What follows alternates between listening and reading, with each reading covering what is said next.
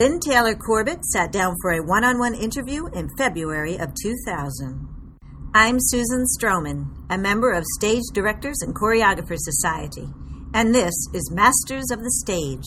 This program is produced and presented by the Stage Directors and Choreographers Foundation in collaboration with the American Theater Wing. Because this program was not originally intended for broadcast, it is not of the highest technical quality. As a result, portions of the conversation may have been edited. So welcome. Thank you. Let's just start talking a little bit about how you got into this business in the first place. You started out as a dancer? I did. I come from a large family of 6 girls, and I grew up in Denver, Colorado, and my mom, who had studied to be a concert pianist, had 6 children, and actually did a lot of musical jobs such as choir director and playing piano in ballet studios and things like that. And that's how we all started dancing. It was a sort of babysitting, a way she could take us, and be safe and occupy us. And I really thought I would be a dancer for my entire life. And I thought I was really good. Even when I was this high, I felt like I looked wonderful. It was a long time before there was never any doubt. And yet, the way our lifestyle was, it wasn't possible to study any consistent. There weren't a lot of fine teachers in that area in that era. And so, Denver, Colorado. And so when I got to be about 16, I think a woman moved from the New York City Ballet and started a school, and I saw what it really was to train, and it was sort of an eye-opener because I had been trained in sort of small local, very wonderful atmospheres, but more recital type of schools. And then I had this brief, opportunity to study with her, and she tragically died. So I was then sort of propelled out of Denver because that was impossible to be there anymore. And so I think I graduated high school and I got on a train like 1 or 2 days later and left home, Come to New York? To come to New York, yeah. And just don't know how I didn't get swallowed up somewhere along the way because there wasn't a sort of organized place to be. I think I stayed in someone's apartment that someone else knew for a while and then started kind of kicking around. And fortunately, finally got an apprenticeship at the Harkness House. And that was really the first kind of centered training or a kind of block of time where I was able to train in a sane way for any length of time. So you had a ballet training there? Yeah, there was ballet, and it was an amazing concept. There was ballet. Beatrice Kraft taught Indian dancing. Percival Board taught Afro-Cuban. Jack Cole actually came in from time to time and taught. So you took 3 or 4 classes a day, and I was there. It was a very happy time for me. And then I got taken into the Alvin Ailey Company as the only white member at that time. And so... How long were you there? I was there 2 years. 2 years. We went to Africa and toured all over Europe and the Middle East. Again, it's just so different now because there were no Marley floors. There was no Union Wade at all. And we really were in some very dangerous situations, which I won't go into now. It could be another whole 2-day interview. But suffice to say, we were really, had very close calls, and we were traveling with a USIS guy that was just a very small man, and that was our representative from the United States, and we just were in the Belgian Congo at the time, and on our own, just kids, running around, it's one of those things you never forget. And did you then go from there to dancing in musical theater? Yes, I did. I came back to New York, and I got into, as a replacement into Promises, Promises. My neck problems all come from that show. And I replaced Kelly Bishop, actually, and I got to do the little teeny roles that she had done. And that was really thrilling. And I did that for a year, and then I had a dance company that I started with actually former member Rodney Griffin and a couple of other wonderful, wonderful choreographers. And we had a little collective company called Theater Dance Collection. And is that where you did your first choreography? Yes, actually. Well, I mean, as a child, I choreographed a lot. And I choreographed musicals in the basement and so, school things. Actually, I choreographed something. Farrell Dyed, who's sitting here, was Kiss Me Kate, wasn't it? That's Kiss Me Kate. Yes, that was in. That was at Littleton High School, actually, Colorado. And so, but really, the first real work came then. Previous to that, a woman had started a teenage company, and I assisted Michael Peters, actually, who was just starting out. And Michael Peters was doing a work, and then she said, "Why don't you do work?" And I just said, "Oh no, because I don't know how to do it. I'm not good at it." And she said, "Well, just try, And then it was really just like finding your way. It was so obvious that was what I was meant to do, and really, really enjoyed not being on the stage, and really enjoyed looking at the stage, and that was a revelation. But then the Theater Dance Collection gave us all a wonderful opportunity to dance in each other's works. So we sort of had the careers we never would have had. We gave each other those careers and really had a wonderful time touring. Remember the grants people used to get? Well, we got some of those, and we toured with the National Endowment, and it was really, that's why it's so heartbreaking to me to see the younger choreographers without the same kind of facility we had. Just because of who we were and that we had dance and dance companies, we got grants and were able to continue for quite a long time. And then I got to do a sort of lifelong dream was that Michael Bennett hired me to be what they call the floating Cassie, which I'm sure Eckley has never allowed again, but I was I was hired to go to the theater, and all I had to do was run the show once a week, and I got $350 for it per week. And then if there was a long injury or a vacation, I could go out and do the show. So it was always opening night for me. It was just a thrill to do. It was Cassie, and I really enjoyed that. And you had so many different choreographic influences from Alvin Ailey, Jack Cole, Michael Peters, Michael Bennett.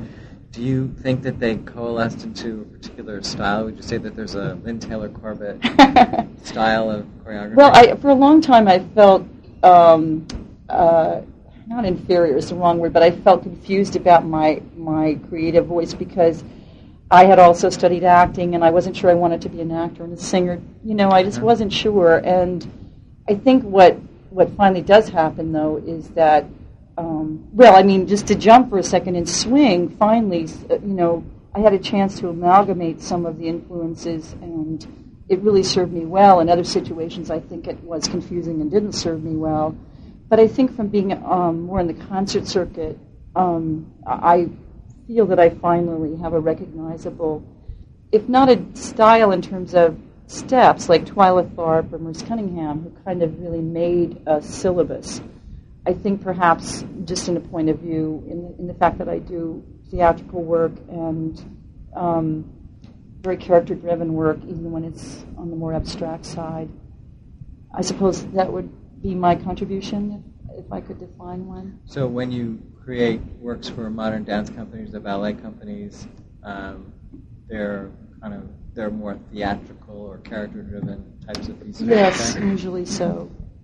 And how does that work, going back and forth between musical theater and ballet, and how does?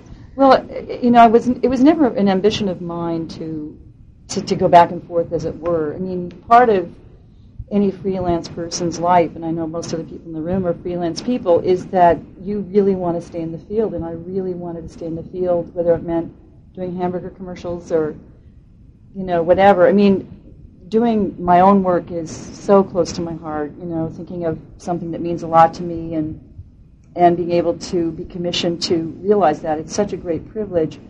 The theater was so fascinating because I had been in the theater, and I loved working with actors and enjoyed the collaborative process that you have, which is different than when you kind of go off and do your own work.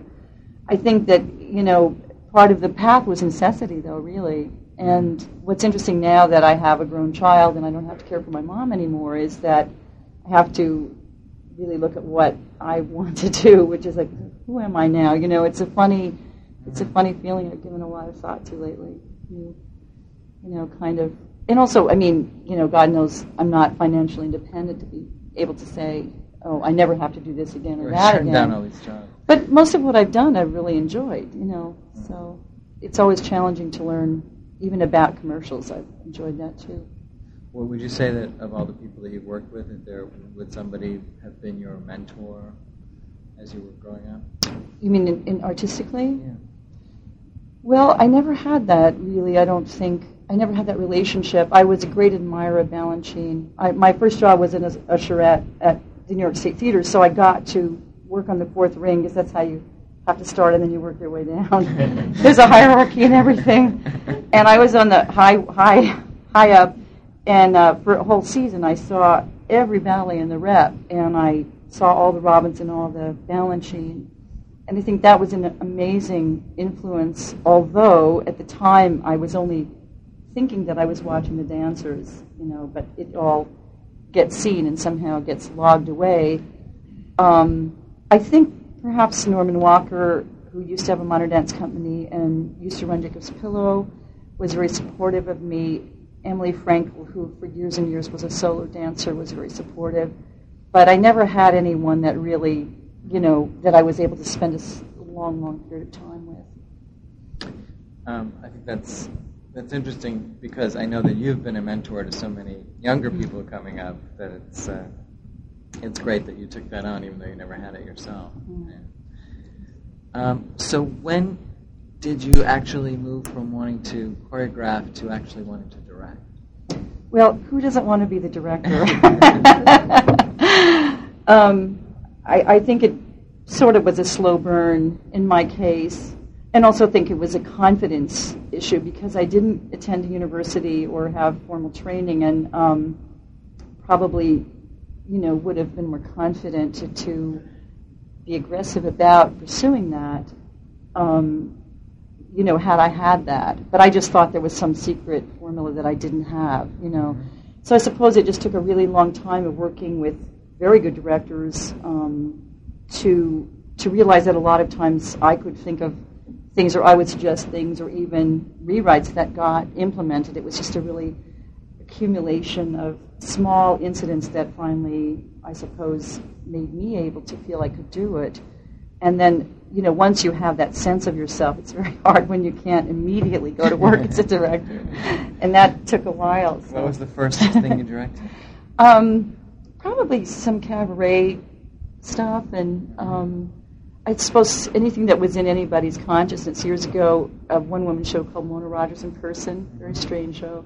Something at La Mama, you know, and Cedar Bear and the Frontier Rabbi, the piece I did, the Jewish rap. These were the earlier, I guess, the earlier efforts. And what were those musical pieces mostly? Mm-hmm. Yeah. And to what kind of experience was it moving into being the director? I really liked it because from having to initiate my own work in the concert field, I always had to think of everything. So it wasn't new to have to be responsible for everything, you know, costuming and so forth. I mean, that was a very good training ground, because you do 20 or 30 or 40-minute works, and it's, you know, not 2 hours. So it's a good way to, I think, hone those skills.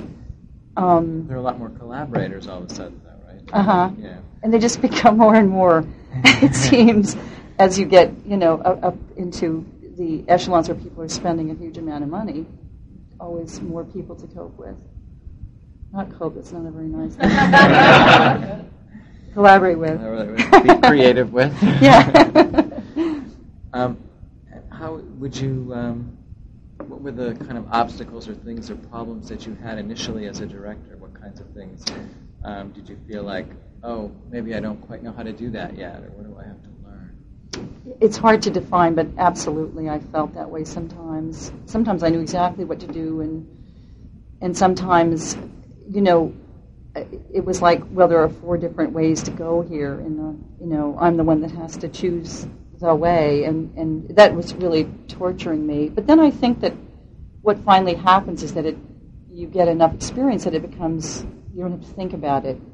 You just, I think, again, it has a great deal to do with confidence and experience, at least in my case. And the conscious effort, which you have to, I think, when you're beginning, the conscious effort is just takes so much energy. And then as you become more fluid or maybe just more truthful about what you really feel in a situation, then the unconscious helps to carry, in my case at least, carried me along and really maybe truly enjoyed. And once you really truly enjoy it, then something else clicks in. You start to trust your intuition. Yeah, absolutely. What was your first Broadway experience? Was Chess years back with Trevor Nunn. Yeah, how did that opportunity come to you? Well, Trevor Nunn just had known of me and was interviewing several people, and the interview, it's very funny, the first thing he said was, I don't want a choreographer, I don't want choreography, I want someone to help me. This is an awful thing to hear, but I want someone to help me make it, smooth and certainly theatrical, but I want it to be a cinematic kind of experience that ultimately did not quite work. But that's why it was very strange, I guess, in a way, because the way that you feel that you can really be most helpful is sort of eliminated at the top. It's like saying, I want a choreographer, but I don't want choreography. Yeah. So what does he want you to do? Well, I suppose it's just a huge job, and to help feed ideas and to feed motion that seems interesting but not choreographed. And I understood what he was trying to do. It's very difficult to fulfill the expectation of an audience in a Broadway house with that kind of viewpoint, because you can never suspend the reality and go into a sort of, I think, higher or different state of mind when it's so literal. And I think that is ultimately what made that show not work as well as it could have. What did you learn from the experience of working on Broadway for the first time that maybe helped train you for your future experiences? Well, many things. First, just the way the machine works. It's just such a machine. I had never encountered that. In my work, relationships were extremely personal, and of course, there's less at stake financially. I think that's always just changes the behavior of people and changes the pressure in the situation. And time is so strangely meted out. It's just there's so little processing time is what I found from that situation. And as in Swing, I was allowed the process that I needed to do in that situation. No matter who you are, that's what you're given to do. You have this much time, and it's got to fall within this. And if there's a problem with the set, then you've got to stop working so the set can be fixed. And it's really hard. I thought it was really hard. And I think it was just a particularly hard situation. Was it very different in Titanic? Titanic did not have a lot of dancing either, really, did it? No, I seem to get a lot of those. What was your role in that project? That was hard, too, because he didn't want dancing either. He wanted the same. It was really a similar thing, and I think there is a similarity because, Trevor and Richard are both English, and I think that a lot of the English, particularly opera directors, do their own staging. A lot of them do. I remember Richard would say to me sometimes, what are you doing here today? We're not rehearsing the dance. And I will be like, well, yeah, but I'm here for you, and I'm here to support you, and if you need, help. So it was really, he saw me more as he saw the fight director, that we were people to be plugged in. And in America, I think we perceive a choreographer-director relationship as a close, supportive relationship. And so that was also difficult. I did show up every day, despite my perception or the perception of me, because oftentimes I was able to help the actors or, help the actors on the side. And, even though it was mainly just walking and sort of more a pageant than a choreography, I felt also that I helped during the disaster time, which I'm sure is now famous, it's legend, legendary. I think that anyone who is in a situation continuing to be positive and help the actors is somehow helping the show get up there, because there was a lot of despair. I mean, it was just really a lot of despair. And even if you help someone get a different wig, I mean, I just feel that, I was going to be there goddamn every single day helping, even though no one, even though there was nothing specific in terms of my skills. And then every now and then there would be like 15 minutes of intensive, that I would just have to fix something really fast. So again, it's been a strange thing. It hasn't been a typical, I haven't had a typical choreographer-director relationship. And so I guess it all came together when you had to do both yourself and you became the director-choreographer on Swing. Yeah. So let's talk about Swing a bit. How did that project first manifest itself and come to you? Or did you develop it yourself? Actually, the idea for the project came from a director-actor called Paul Kelly. And he brought, I think, 3 ideas to the Frankel organization. And this was the one that they thought was very appealing. I think he had gone to some of the competitions and brought videotapes or something and said, look what's out there, and I don't think people know about this. Swing dance competitions around the country. Mm-hmm. And they actually, sadly, attract more people than ballet companies and dance concerts. I mean, it's really, because so many people can not only watch but participate, I think, is what it is. So I had done Song of Singapore for them, which was a lot of fun. That was off-Broadway with A.J. Antoon. And they thought that this would be a project for me. And so I did a lot of research. Then I picked up all their research, and I continued it and found that 2 things, really. The fascination of why is it back? Swing is big now, but, why would that be? I mean, it's just so interesting because there's no apparent reason for it. It's societal. In other words, why do people suddenly want to touch, look in each other's eyes, trust each other? What does that mean exactly? And because we had gone through this whole period where it was like dancing separate and to rock music. Yeah, exactly. And now people are sort of coming back together. Yeah, and I thought this has to mean something good.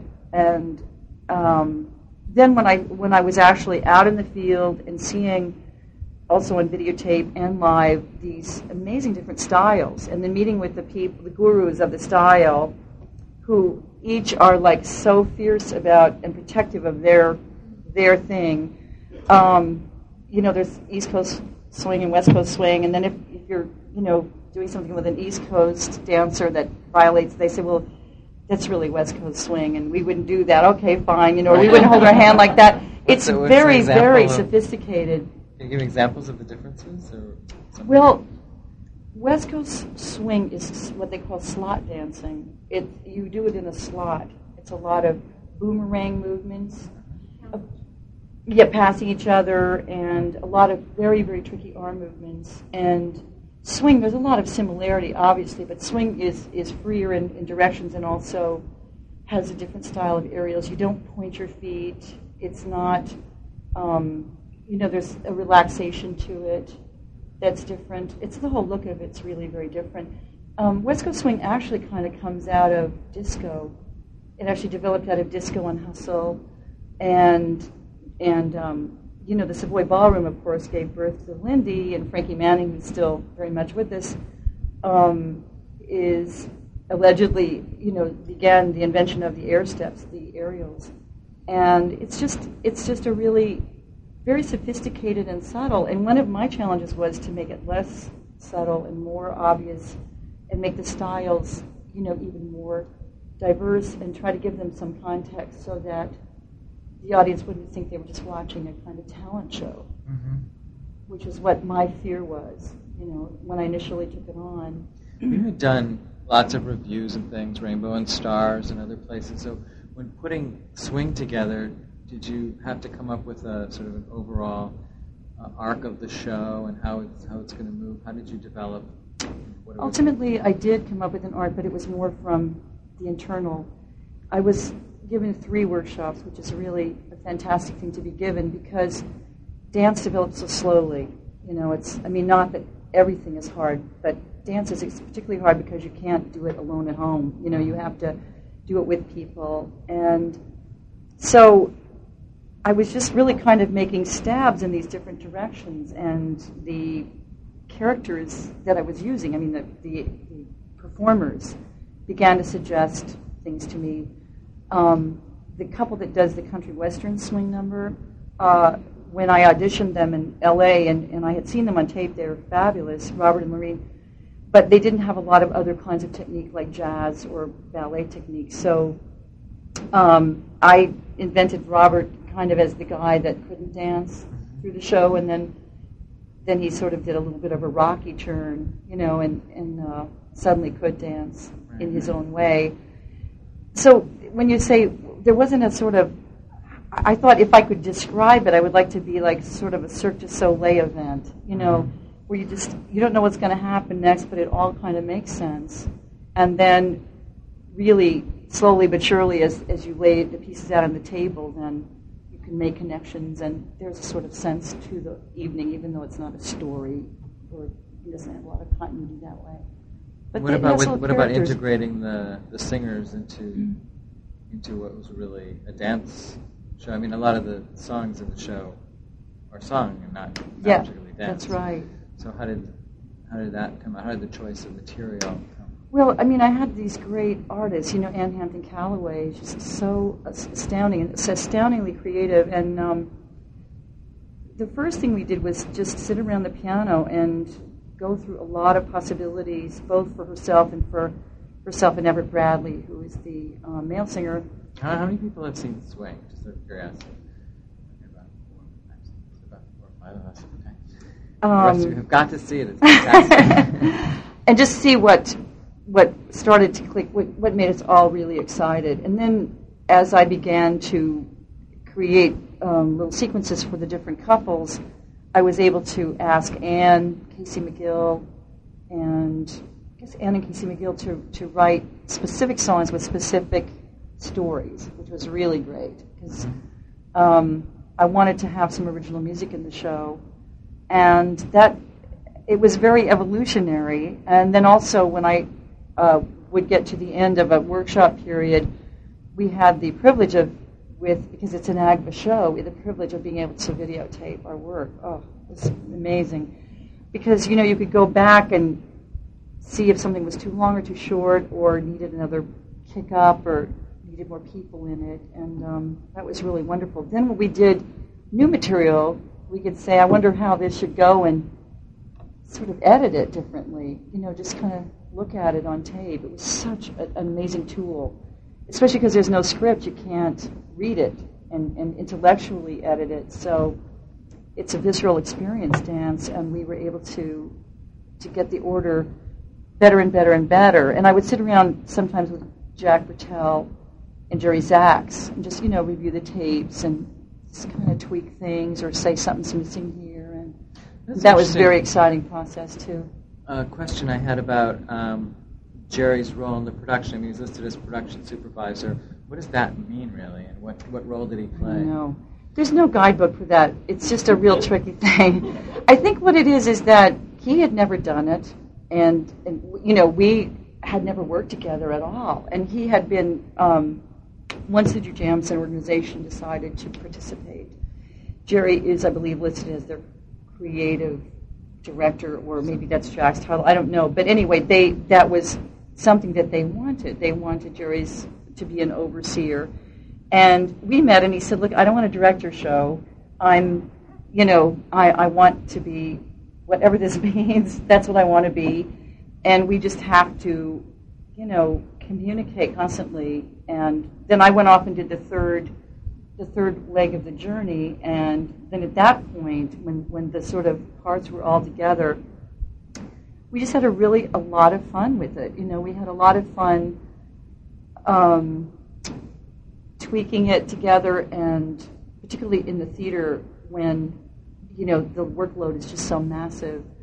He would sometimes stay in the audience so that he could work with a lining person, and I would, be changing stuff. Quite a lot of stuff I had to choreograph on the stage in the 10 out of 12s because, a transition just fell flat or something, and so I had to edit, and Jerry's got a great eye for editing. So, and then he said to the actors, every now and then Lynn and I will tell you something that conflicts. But we'll just laugh. And we did. Usually it just was fine. I mean, so you both spoke to the actors directly? It did not yeah, come I mean, through. Sometimes, usually he would say to me, I think this moment isn't coming through. Every now and then, I was just too overwhelmed, and I'd say, please tell Anne that, or something like that. It was very, it was really very smooth. I mean, it was actually a very smooth process. Good partnership. Yeah, it was. And I really appreciated it because, when you get to that last, you get really tired. And sometimes you just think, am I seeing everything? Am I, or is something not working? Am I getting why? It's really nice to have someone, and I think he enjoyed it too very much because, it gave him a different capacity than any I think he's ever worked with. There's so many clever moments in the show, and I was just curious about a couple of them. Maybe you could talk a little about your genesis of these ideas. But the bungee number, which is completely wild and fun. Wacky. I won't even try to describe it, but it's really fun. How did something like that come about? I've always had a fantasy about flying. I when I was a kid in my backyard, I used to run really fast because I was also religious, and they said if you believed anything hard enough, because and so I always, when the wind blew, I always thought that I would be able to fly. I was pretty little. I want to assure you, I was pretty little. And then I used to also swing. We had really high swings in our backyard in Colorado, and so I used to try to swing till you almost levitate at the end of it. Mm-hmm. So I guess that's always been something I've really wanted to do, and so I started thinking about a number. Actually, I went to Las Vegas and worked with Gary Foy for a couple of days because I thought that would be it, but it's not spontaneous enough. The mechanism has to be manipulated by someone else. So by the time you do a wonderful move, it's like, you can't really. It doesn't feel free. Although it looks phenomenal in the shows that you've seen at Radio City, and all the stuff they've done is amazing, but it doesn't look like swing. You can't move in a real dynamic way. You have to move very carefully. So then I started thinking about what they call negative bungee, which is obviously you pull it to the floor and then release it, as opposed to flying down the way I've seen it used. And I was lucky enough to know Chris Harrison of the Anti-Gravity, the Anti-Gravity Dance Company. It's fantastic. And I had known him from the movie Footloose when he was like 18 years old, and now he has this terrific organization. So I got in touch with him and told him what I was looking for. And the actual apparatus was invented by a friend of his for the show, and he's a guy that actually works with Cirque du Soleil as well. So to our knowledge, bungees on a track have never been tried before, and the learning curve was awful. It was so awful and a technical nightmare, so right? expensive. And I know I was like, my initial thing was that it should be very lyrical and really very beautiful. And then I worked on that for a week, and then people came down and they just went, oh, this is so boring. And so I thought, all right, I'm just going to go to the other extreme and do something wacky. So I had to start all over, and I just had a tape with like 5 or 6 different tunes, including Bill's Bounce, which I eventually used. And we would work out moves, and I would just let the tape play, because the bungee is it's so tricky. It's say if you wanted to make it go faster, you can't. I mean, it's like it has a mind and a life of its own. And I finally, by just like letting the thing play, figured out that the Bill's Bounce song was going to be the one.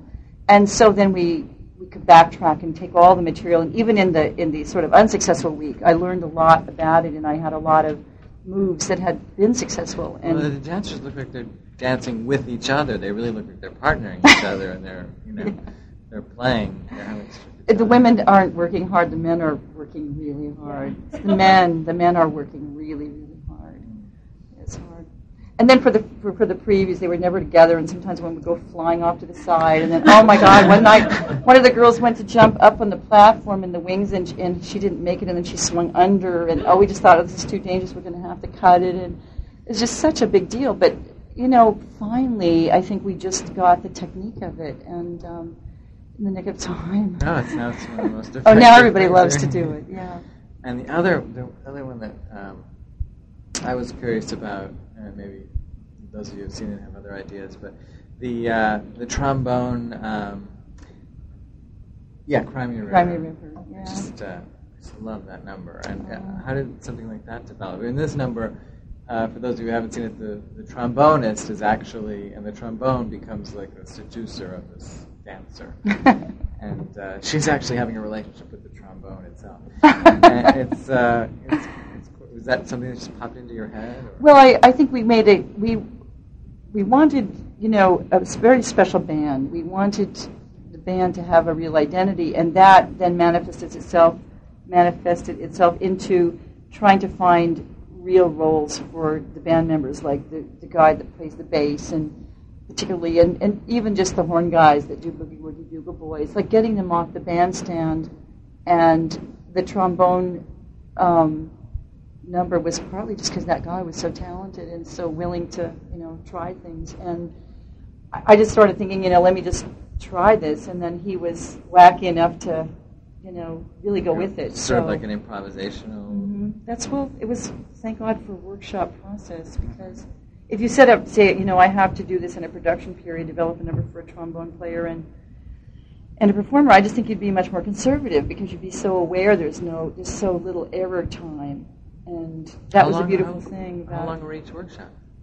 Well, I had one in October, a year and a half ago now, or, that in October of 98, and then one in the spring, and then one in the late summer.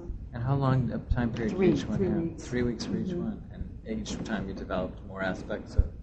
Right, and I had the good fortune that in the middle one they didn't ask me to put the whole thing together. I just worked on new material, and that's again because the videotape, we had the other material. So instead of having to prove that this material could follow that material, I could just show material that I felt worked, and then put it into the sort of outline that was growing, and it's really nice, because otherwise you spend all your time rehearsing stuff that you already know it works, and I never would have made it.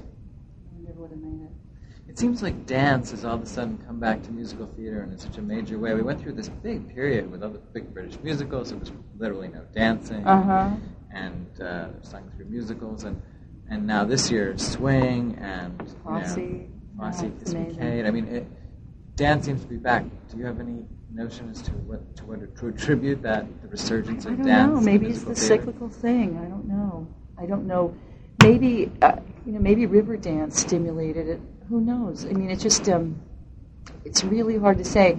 I remember when I was at Radio City seeing the first. It wasn't the first river dance. It was river dance when it first came here, and thinking, look at all the people sitting in the audience watching dance. I mean, it's just amazing. And New York City Ballet can't do that, and the American Ballet Theater can't do that, and yet something has done that. And I think that it somehow there's an appetite for it that just wasn't there before.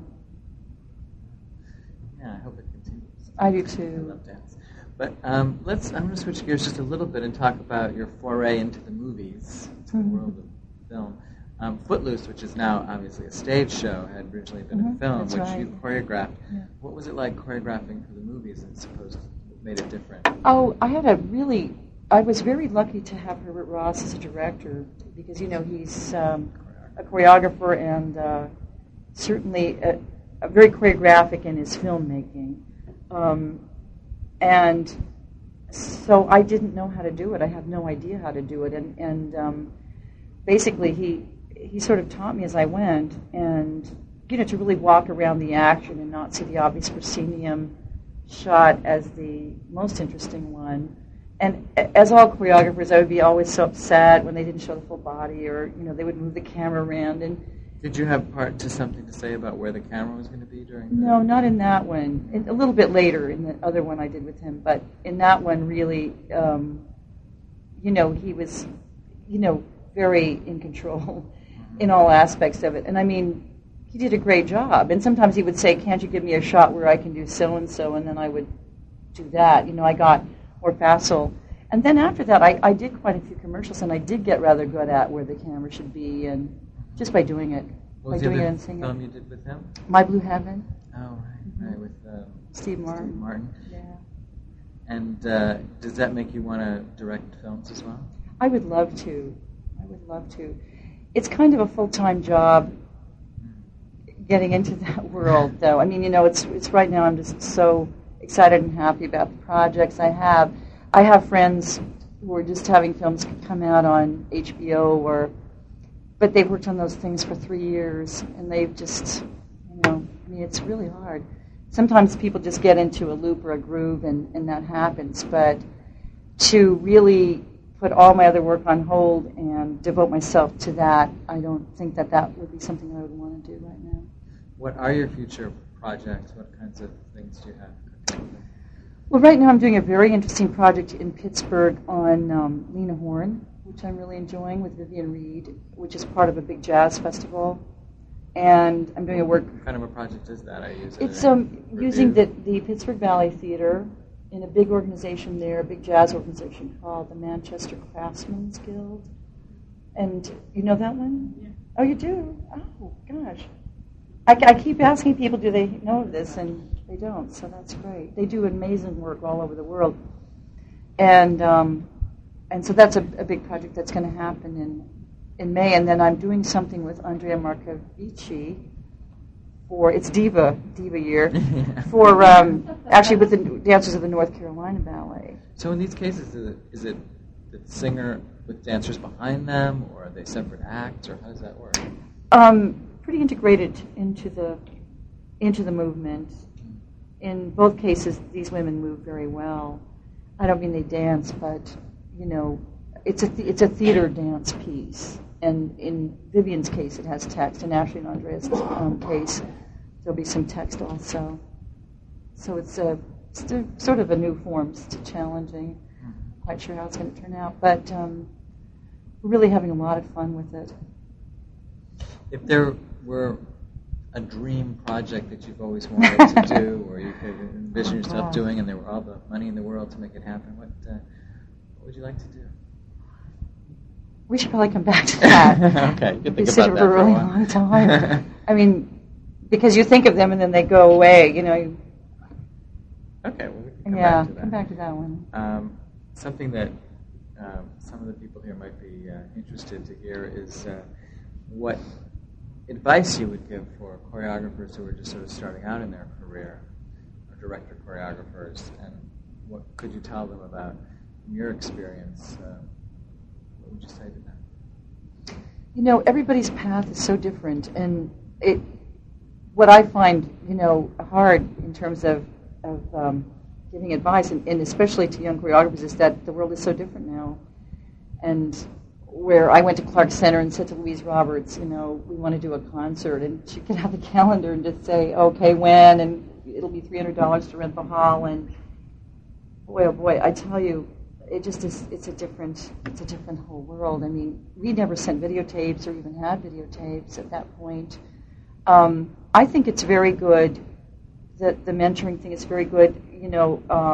Well, I send so many people to you. You know that through the foundation, and I've gotten people from you, and I think that assisting someone is sometimes more useful than writing all the letters in the world, because I think or sending videos, it's maybe you have to do both, but I think that it's not changed that much in that, people, it's the network of really people and people telling you about someone else's work. And although it's become a way more sophisticated world on some levels, I think that that's the way to go. It's just, I've had people call me up and say, hi, I'm so-and-so, told me to call you. And a lot of times I can say, I'm not doing anything right now, but there's a production, a friend of mine, maybe they need somebody to help them. There's this thing that's happened lately, I think it's only recently, where directors have auditioned choreographers to become the choreographer on a particular show. What do you think about that? I don't know. It's creepy to me, frankly. I don't know. It really bothers me. I understand it on the level of, okay, I see your videotapes, but I don't see on your videotape a pirate dance or something, you know. So my show, the hinges on this pirate dance, so I need to see what you would do with that material. On the one hand, I really understand it, because seeing is believing, but on the other hand, it seems like there has to be some sort of leap of faith based on just someone's talent and your instinct that that person is going to be, you know, doing a great job. And I know it's kind of here to stay now, I think, from what I see. And it's funny because I think at one meeting we had here, Joey McNeely said that even when he had, I don't know how many, 1-2 shows playing on Broadway, that he was getting the same call to say, could you audition for this particular show? And he'd say, well, but you could see my work here or here, or on these videotapes, and they would say, yeah, but it's not exactly the same as the work that's in my show.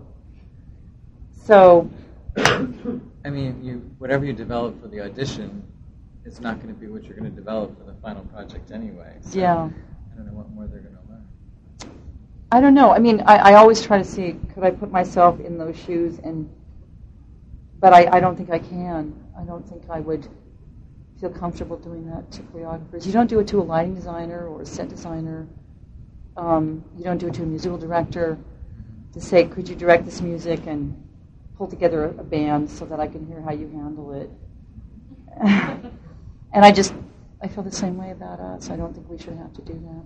Yeah, when they ask you to do that, they ask you to find dancers. Yeah, absolutely. And then here's what bothers me the most, is it puts dancers in the position of saying, oh, if I do this, maybe I have a chance to get this job. So in a funny way, it's a double audition, and a lot of them don't. And I think that recently maybe there's been more a sort of acknowledgement that, you know, here's $1,000, you can rent a studio and you can give each dancer $100 or something. You know, I've heard that they're paying them to do it more now. I'm not up on this. Barbara probably knows it. You know, you guys probably know a lot of. Maybe it's developed since I knew about it, but it's still sort of a strange position to put dancers in, I think. Mm-hmm. Well, I've been dominating the conversation, and I wanted to find out if you all had anything you would like to ask. Lynn? We're sorry, but this question was inaudible. I really tried to make people understand, and I said 1,000,000 times to them, this is a swing-inspired show. Hi, Julie. This is not, it's perhaps not going to be as genuine in each style as, you know, as you would do in a competition, but it's a larger arena, and we have to amplify what you do. And yet, having said that, I always started with their source material, and as a matter of fact, the ones that had set routines are credited as performing their own work, because obviously they've been doing the same thing for 5 or 10 years or something like that. So, but what I was able to do would be to reshape it and to kind of switch it around to find the arc and give it more of a beginning, middle, and end. A lot of times make it shorter, because a lot of those competitions are about 5 minutes long. And, you know, it wasn't without its moments, but basically I think it was fairly pleasant. And I think when they saw the effectiveness of it, you know, when they could actually do it on the stage and have some feedback from the audience, then they were, oh, it's okay, you know, we can let go of the fear of that. And also I went to, as I said, I went to the guru of each form. I went to, you know, West Coast, I went to Buddy Schwimmer and several people that, you know, were considered at the top of the field. And so that, you know, we paid anyone that I went to as a consultant.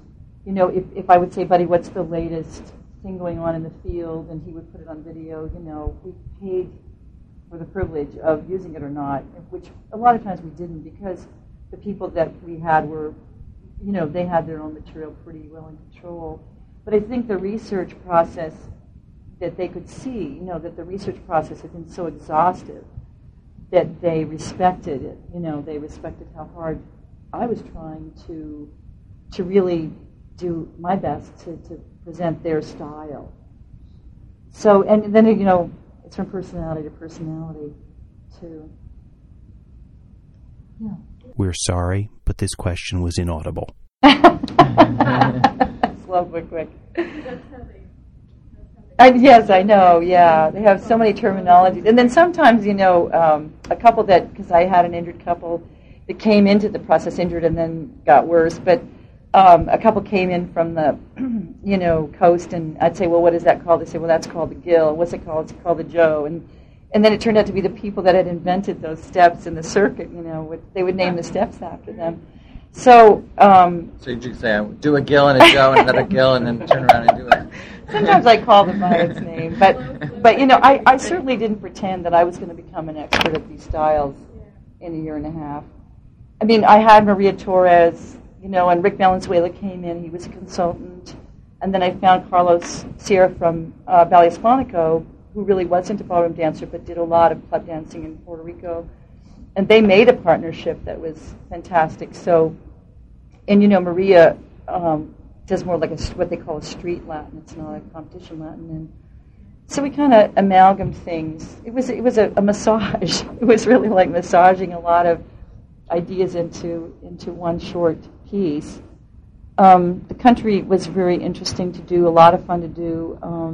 Where did that Latin. Those people had come with that style? Was that different than East and West Coast swing, the country swing? Yeah, country has a different kind of, some different moves.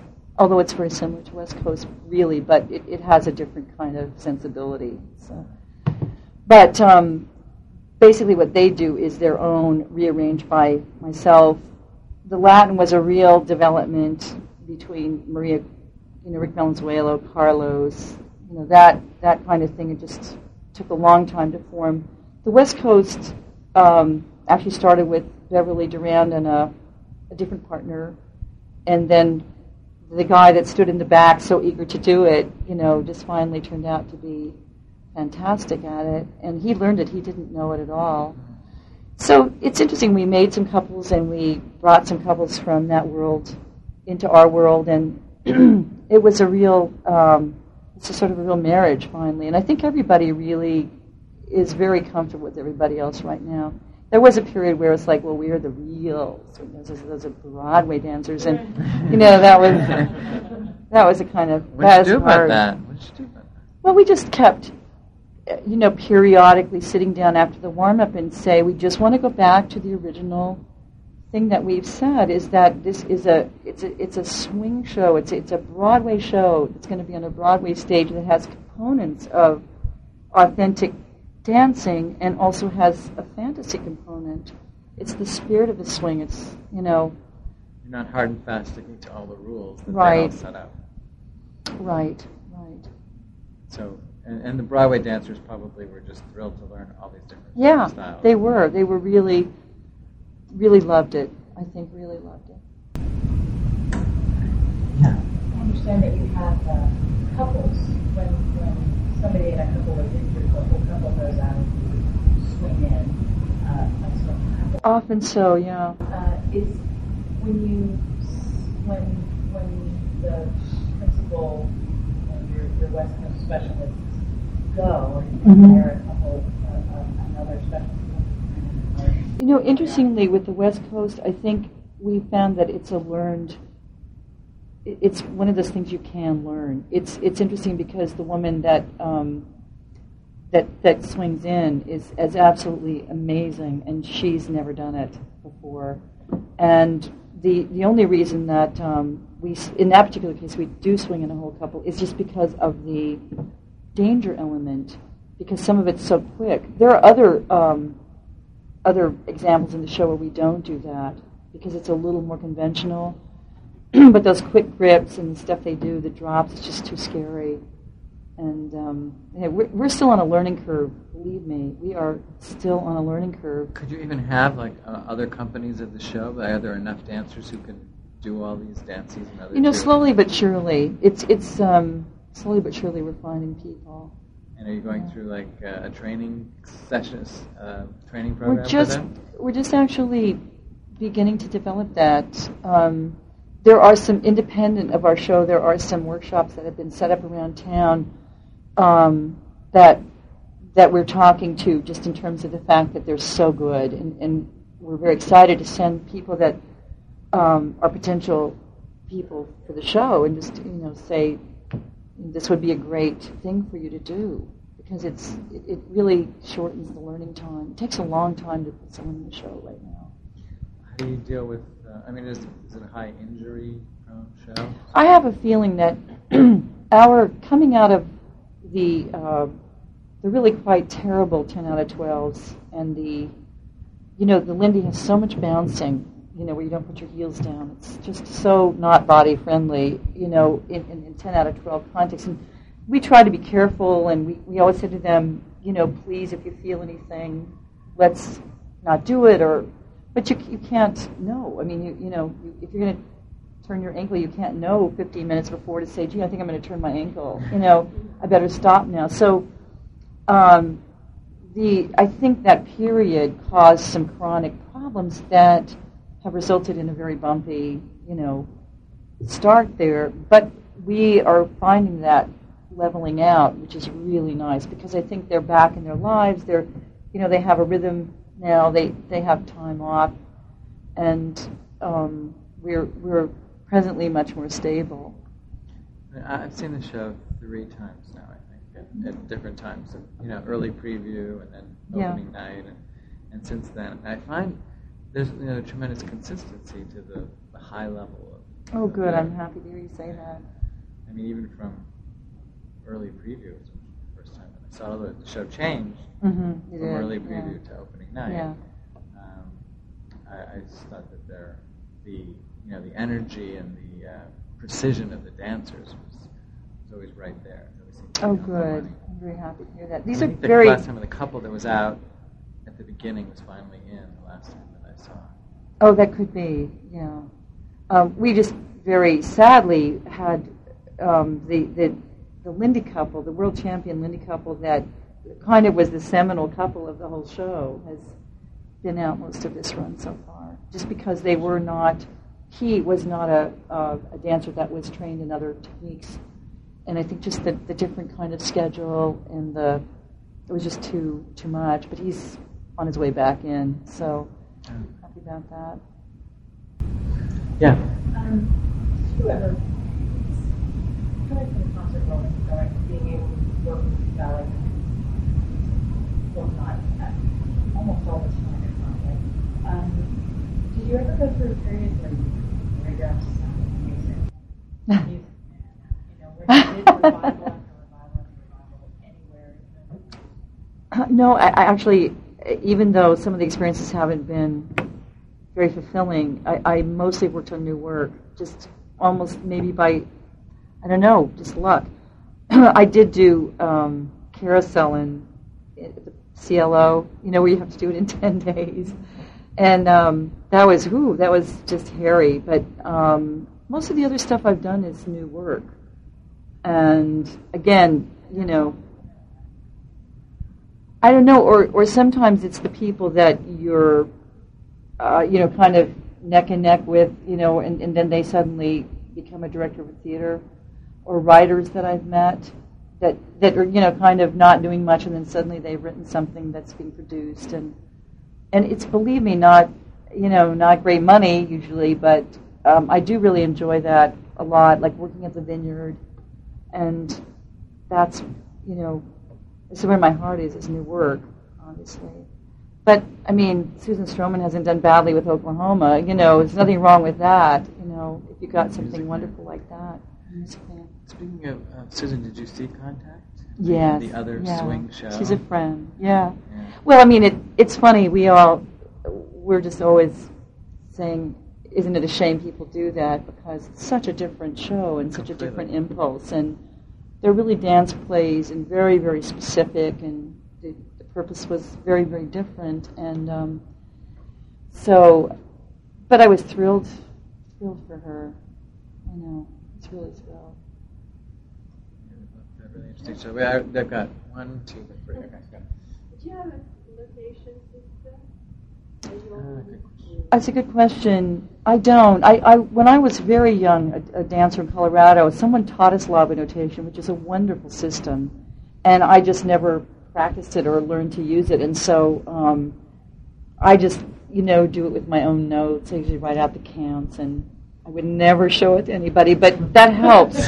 And then the people that really, the dance captain people with those kind of minds, I mean, they really notate it. And I know Lisa Shriver notates in the computer now. She notated the entire Christmas Carol, and they can actually set the show from her notes. So it's a real gift. It really is.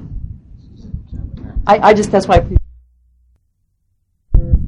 advisory capacity, but that never panned out. It's funny, I didn't go see it for a long time because the memory of the movie was just such a wonderful memory for me. And then I finally went, and I really had a good time. It was because it was so different. It was just, so divorced from it didn't parallel the movie in many, many ways. And I think Walter, at least as a director, focused a lot on the character of the father, and, those characters were more defined, I think, than in the movie. And it was very different. I mean, it was strange sitting there, I have to say, hearing those songs, but then I felt grateful that I hadn't done it. You know what I mean? Because it was just 10 years. How long is it? It's 15 years later, and it's just not a kind of dancing I'm interested in. I love to watch it, but I wouldn't have been right for it. I wouldn't have picked me, actually. Yeah. Oh, I was just going to say that the dancers in contact with Broadway dancers, and I thought there's a big difference. Most of my favorite is that the ballroom is really trained to follow. That's right. Yeah. Yeah. They were doing choreographed partner dancing, right. Basically. They were like together doing choreography. Yeah. It's funny because, although our show is very much lead follow, it, as a choreographed piece, when you know what's going to happen next, it's not true lead follow. Like when you see these amazing couples that just can come together and say, oh, let's dance, I've never met you, and then they're just saying, how are you doing that? And that's such a sensitivity. And I think our Broadway dancers have gotten very good at that. But the purpose of the show was that, and I think Susan's purpose was to use swing-style dancing to express a sort of purgatory where this guy went. So, I don't believe she even really had a big-time swing consultant. I think she just drew on her assistants.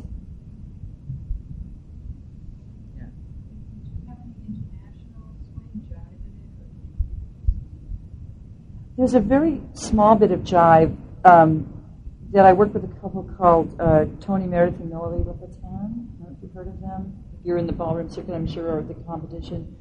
And they did some stuff for me that I eventually used some of it in the USO, and then we edited a lot of that out just to make the thing pace faster. There's still just a little tiny bit of it. But I just wanted to try to get it in, And also some of the Hollywood style dancing, what it was a different people kind of invented what they call a Hollywood style swing.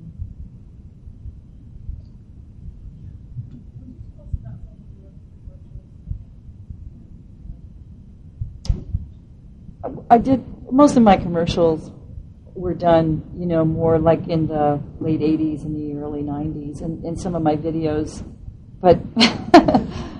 I don't know. Really, really, usually everybody really knows their job. I mean, it's a kind of awesome thing if you're on a good commercial because you have 2 days. Julie's done a million of them. And usually it's all storyboarded out, so you know what the expectation is. And even sometimes they have really interesting shots, so you kind of listen to the music and you say, oh, that'll take 8 counts or so. And then they can edit it. So it's a hard process in that it's grueling. You need to plan a lot. But in a way, if you get part of a shot done and it's over, then it's over, and the dancer doesn't have to do that plus that. So you can really hone in on very few counts. And that was one thing about it that's fun. I mean, it's fun to look back and say, that went really well, because we only had to do it once right. Whereas with this, it's so much harder. You have to keep doing it over and over and over. I enjoyed it. I mean, it's not something I ever want to do again, but I did enjoy it. Other questions? Yes, Stephen. I'm about to enter my first big collaboration with a choreographer, and I'm also got my first one music. I do a lot of choreographic stage. I do a lot of classical work. My one very interesting. Uh-huh. But I realized I needed for ballet dancers and ballet. Uh-huh. And particularly because we're developing she and I are the first people mentioned. Any advice on this? I just think it's an expectation thing. I mean, for instance, in the Titanic situation, I think I continually irritated Richard because I had a different expectation. I misunderstood.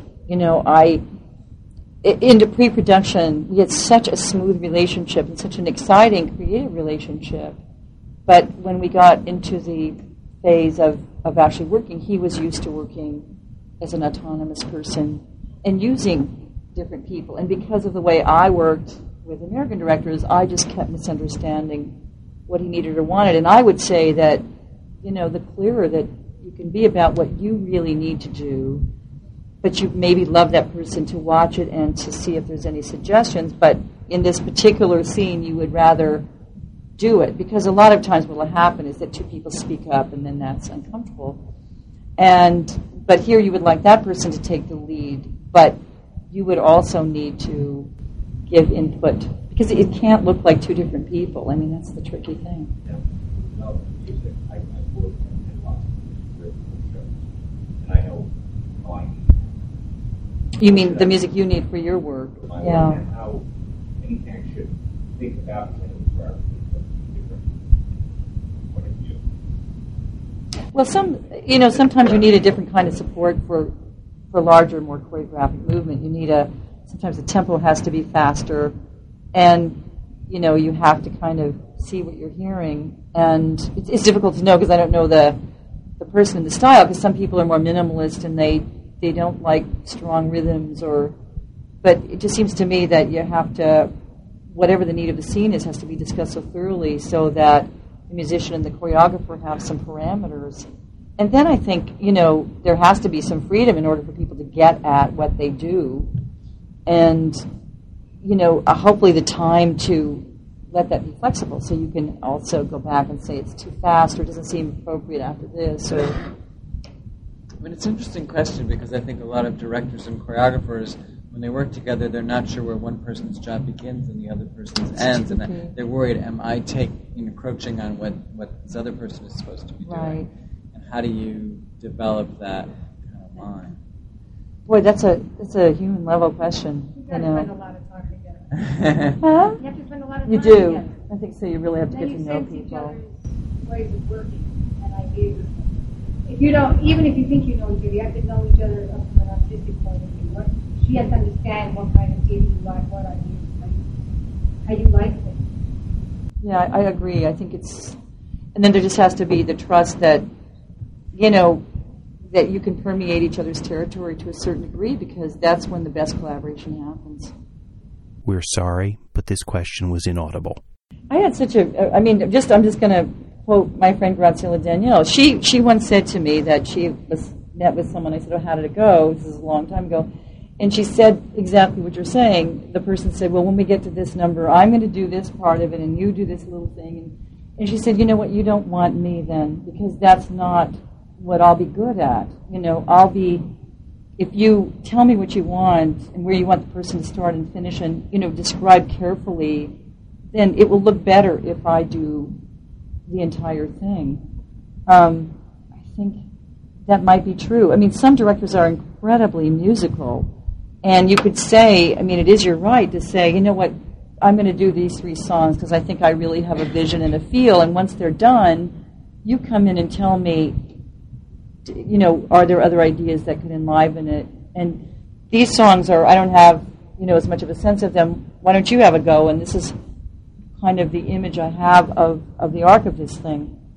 And I think it's just, it's a communication thing. I don't think there's a formula. That's what, we despair about sometime. Where is the guidebook, And it's just, it's a self-invention, the whole process. But the successful collaborations, like obviously how Prince works with, Pat. Oh, Pat Birch. He's also worked with Susan Stroman. Yeah, exactly. And there have been some really good collaborations, and with other cases too. And you can only assume that there's a tremendously fluid and non-threatened relationship there.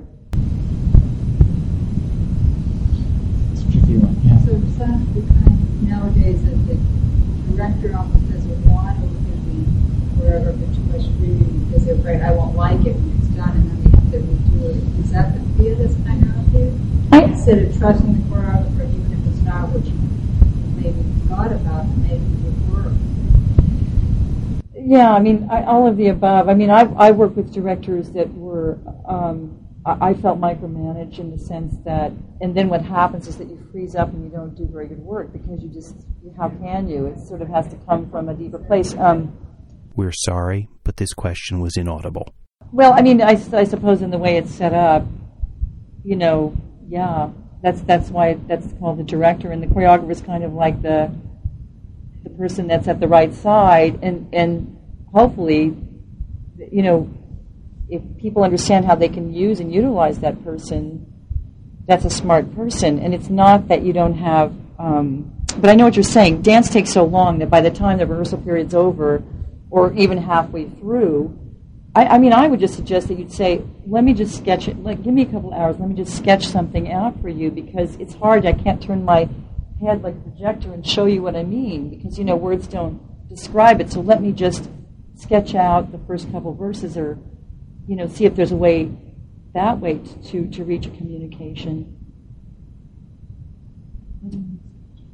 Well, just say, can I have the dancers for a couple of hours, and I won't fill in all the steps, but let me just sketch this for you, because I think it's going to really excite you, or really, give the piece a lot of energy at a certain point. I think it's just a negotiation, the whole relationship. But I think what often happens is a certain threatenedness, as David was saying, that really pushes the two people, and then people get fearful of their parameters and their control. But I think if, I would just say, look, in a sort of subconscious way, you're the boss, and I understand that. But I'm really talented, and I have a fresh idea here that's really worth taking a look at. I don't mean literally to say that, but that really has to be the way it goes, I think. Is there a difference between choreography and musical staging, or is it just a euphemism for the same? I suppose typically people think of choreography as a more developed dance, and musical staging as, more naturalistic. But I know some people insist upon musical staging by, and other people insist on choreography by, and it is a hard delineation. I think it's probably just an extreme, We're sorry, but this question was inaudible.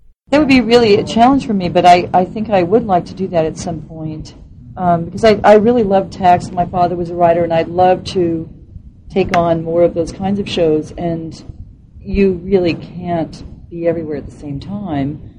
Some people hire co-choreographers, or, it depends on the kind of show, or if you just really knew someone who would do such a smashing job. I think I'd be really comfortable and like to try that sometime. Any closer to what we were talking about earlier, ideas about dream projects? To bring you back. Not to be specific, but I dream of developing a big show from the beginning with writers and musicians, and just having maybe basing it on a book. Actually, I'm sort of close to getting the rights for something, which is why I can't say what it is. But I'm excited about the prospect of really something with a lot of text that is a more, I suppose, traditional musical in the sense that it has songs and scenes and narrative structure. Yeah, just getting the rights to something and getting writers to help me make a theater piece out of it. That's really challenging. We're sorry, but this question was inaudible. It is. This show would not have made it. Not have made it. We just needed that.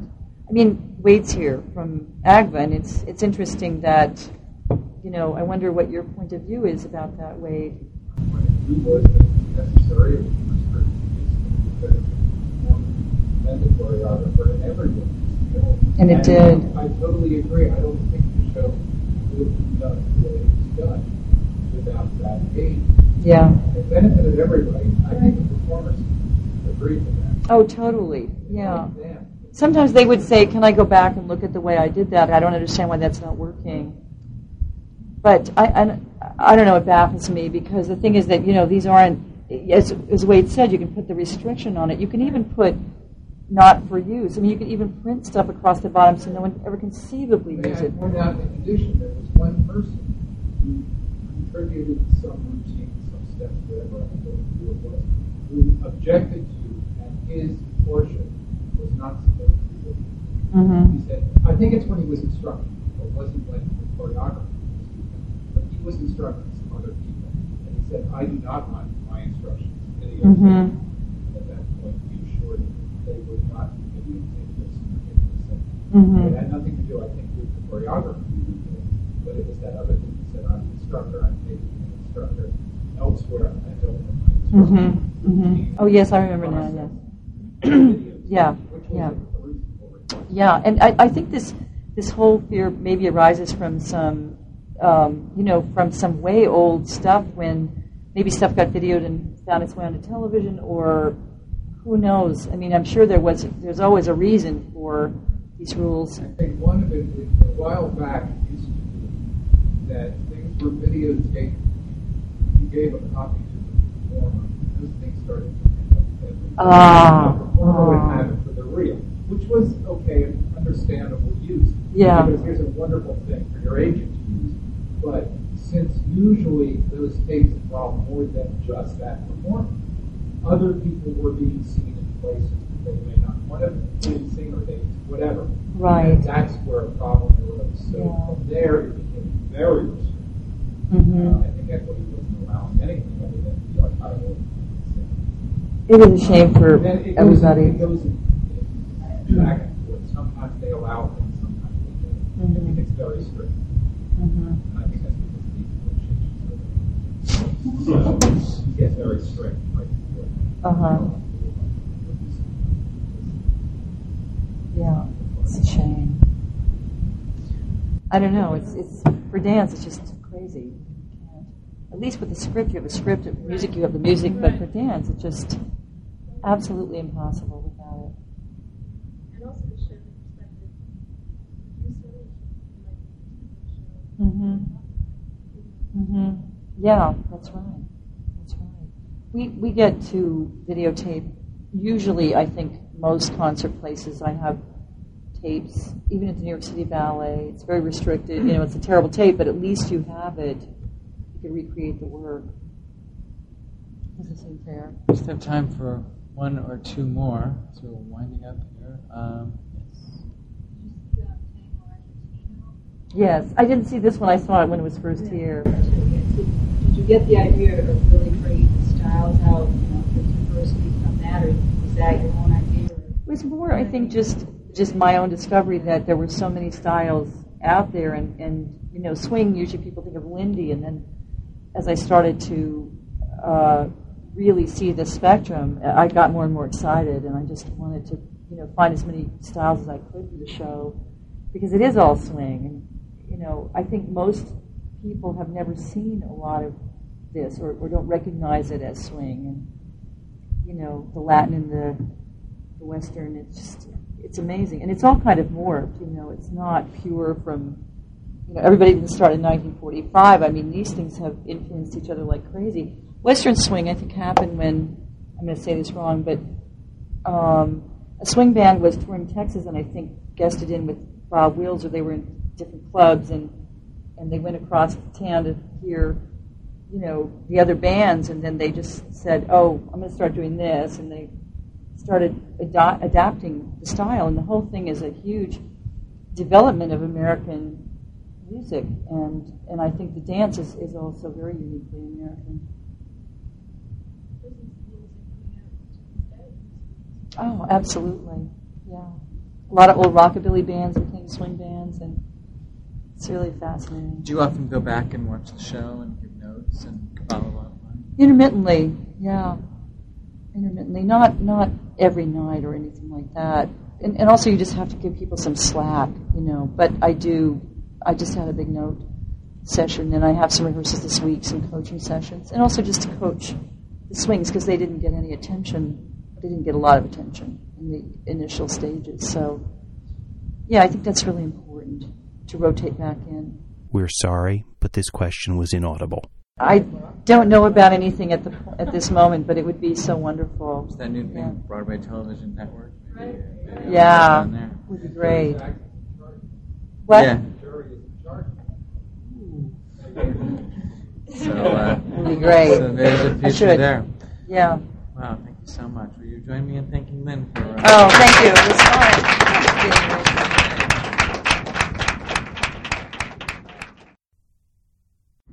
Again, this is Susan Stroman, and thank you for listening to Masters of the Stage, made possible through support from Stage Directors and Choreographers Society, the National Theatrical Union celebrating 5 decades of uniting, empowering, and protecting professional stage directors and choreographers.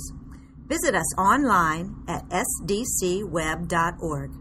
This online series is presented in collaboration with the American Theater Wing, dedicated to illuminating how theater is made through the words of the people who make theater. Visit them online at americantheaterwing.org.